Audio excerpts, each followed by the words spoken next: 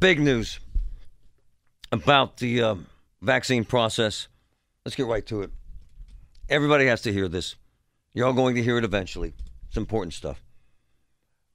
It's my pleasure again to have Dr. Don Yearly, the Chief Medical Officer at UPMC. Good morning, sir. How are you, Doctor? I'm doing fine. Thanks for having me today. All right, so lay it out, sir. We all have to get the booster shot, sir? Well, the booster shot will be available and recommended to everyone. It probably will not start for another few weeks to a month. It's important to understand the why behind this. Everyone after immunization has a period of time in which their immune response begins to change and become a little less strong. This will essentially just ensure that you have a top-off on that. It's not that most people wouldn't be protected without the added shot.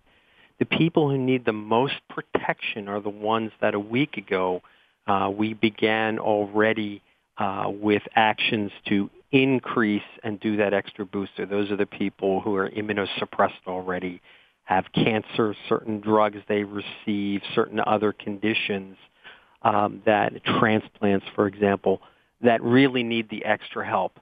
I think it's important to keep things in perspective here. Job number one is to get everybody who's unvaccinated vaccinated. That's far more important than anything else.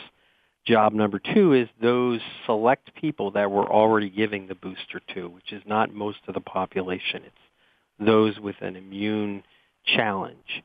And then three, the rest of us can get this additional put our mind at ease kind of injection to make sure that we're comfortable and well protected. Well, you're always amazing, and you communicate it so well. Because I think, in fact, I know most folks hear about 1% of what you say. So what they're going to say is, I got to get the vaccine today. I got to get a booster today. That is not even close to true, is it, sir?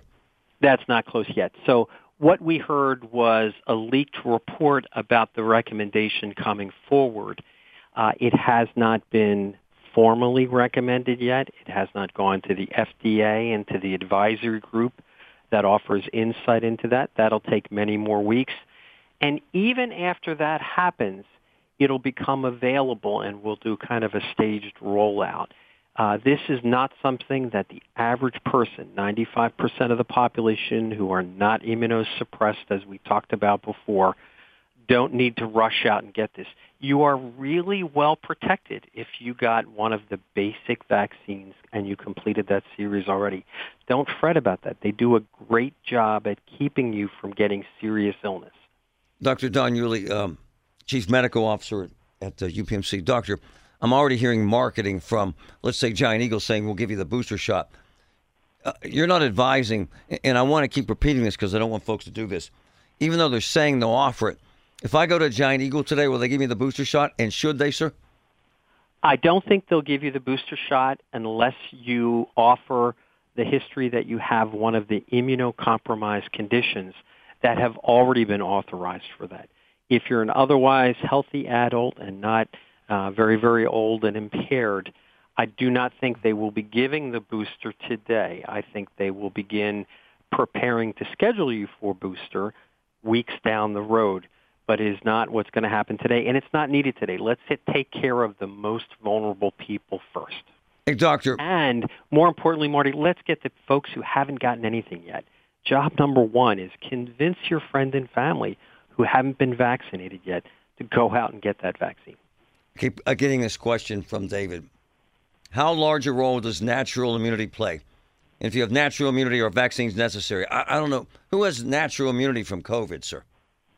There are some people who had the COVID infection and their own body did such a good job fighting it off, they may have had little or no symptoms. And they develop an immune response too. The challenge is we don't have very good comparative evidence like which is better. We offer the vaccine to everyone as a measure of being assured that you have as much protection as possible. There's no doubt that recovery from a natural infection does provide you with immunity. We're just still learning more and more about it, so we add the vaccine as an extra measure. It's not that you're completely unprotected after natural recovery. Dr. Don Yearly, Chief Medical Officer at the UPMC. Hey, doctor, I'm reading this morning that we don't have to get this booster for, is it 7 or 8 months? Is that accurate, sir? I think the recommendation will be at some distance, and I suspect that it will be at least 6 to 8 months from whenever your final dose of whatever vaccine series you had. And that's because we know already that the vast majority of people who aren't in those special categories we talked about really do develop a robust response that provides excellent protection for at least 6 to 8 months. It's probably even longer than that. Think of this booster for the average person as an extra measure of safety. It's not that you're unprotected. You are still very well protected. You don't have to rush out at 8 months and 1 day because you're fearful that the virus will get you that day. That's not how this is going to work. Doctor, the president is supposed to recommend that we all get the booster today. Is that recommendation valuable, sir? Is that important? Do you buy what he's selling, sir?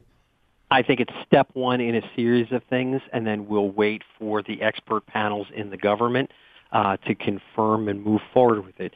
He's laying out essentially a future agenda for this and setting the road work up so that all of us can travel on it.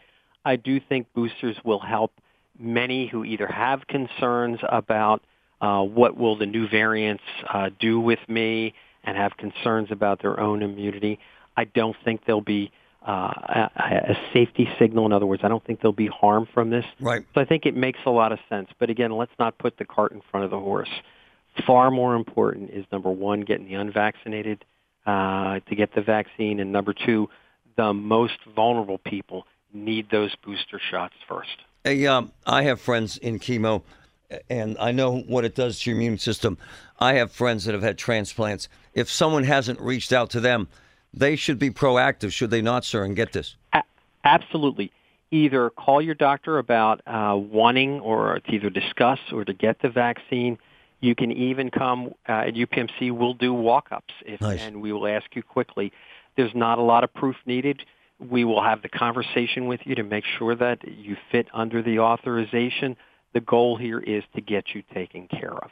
I mentioned this 9 times, but I got to do it. There are folks who are going to buy this. Oh, my God, the vaccine's not working.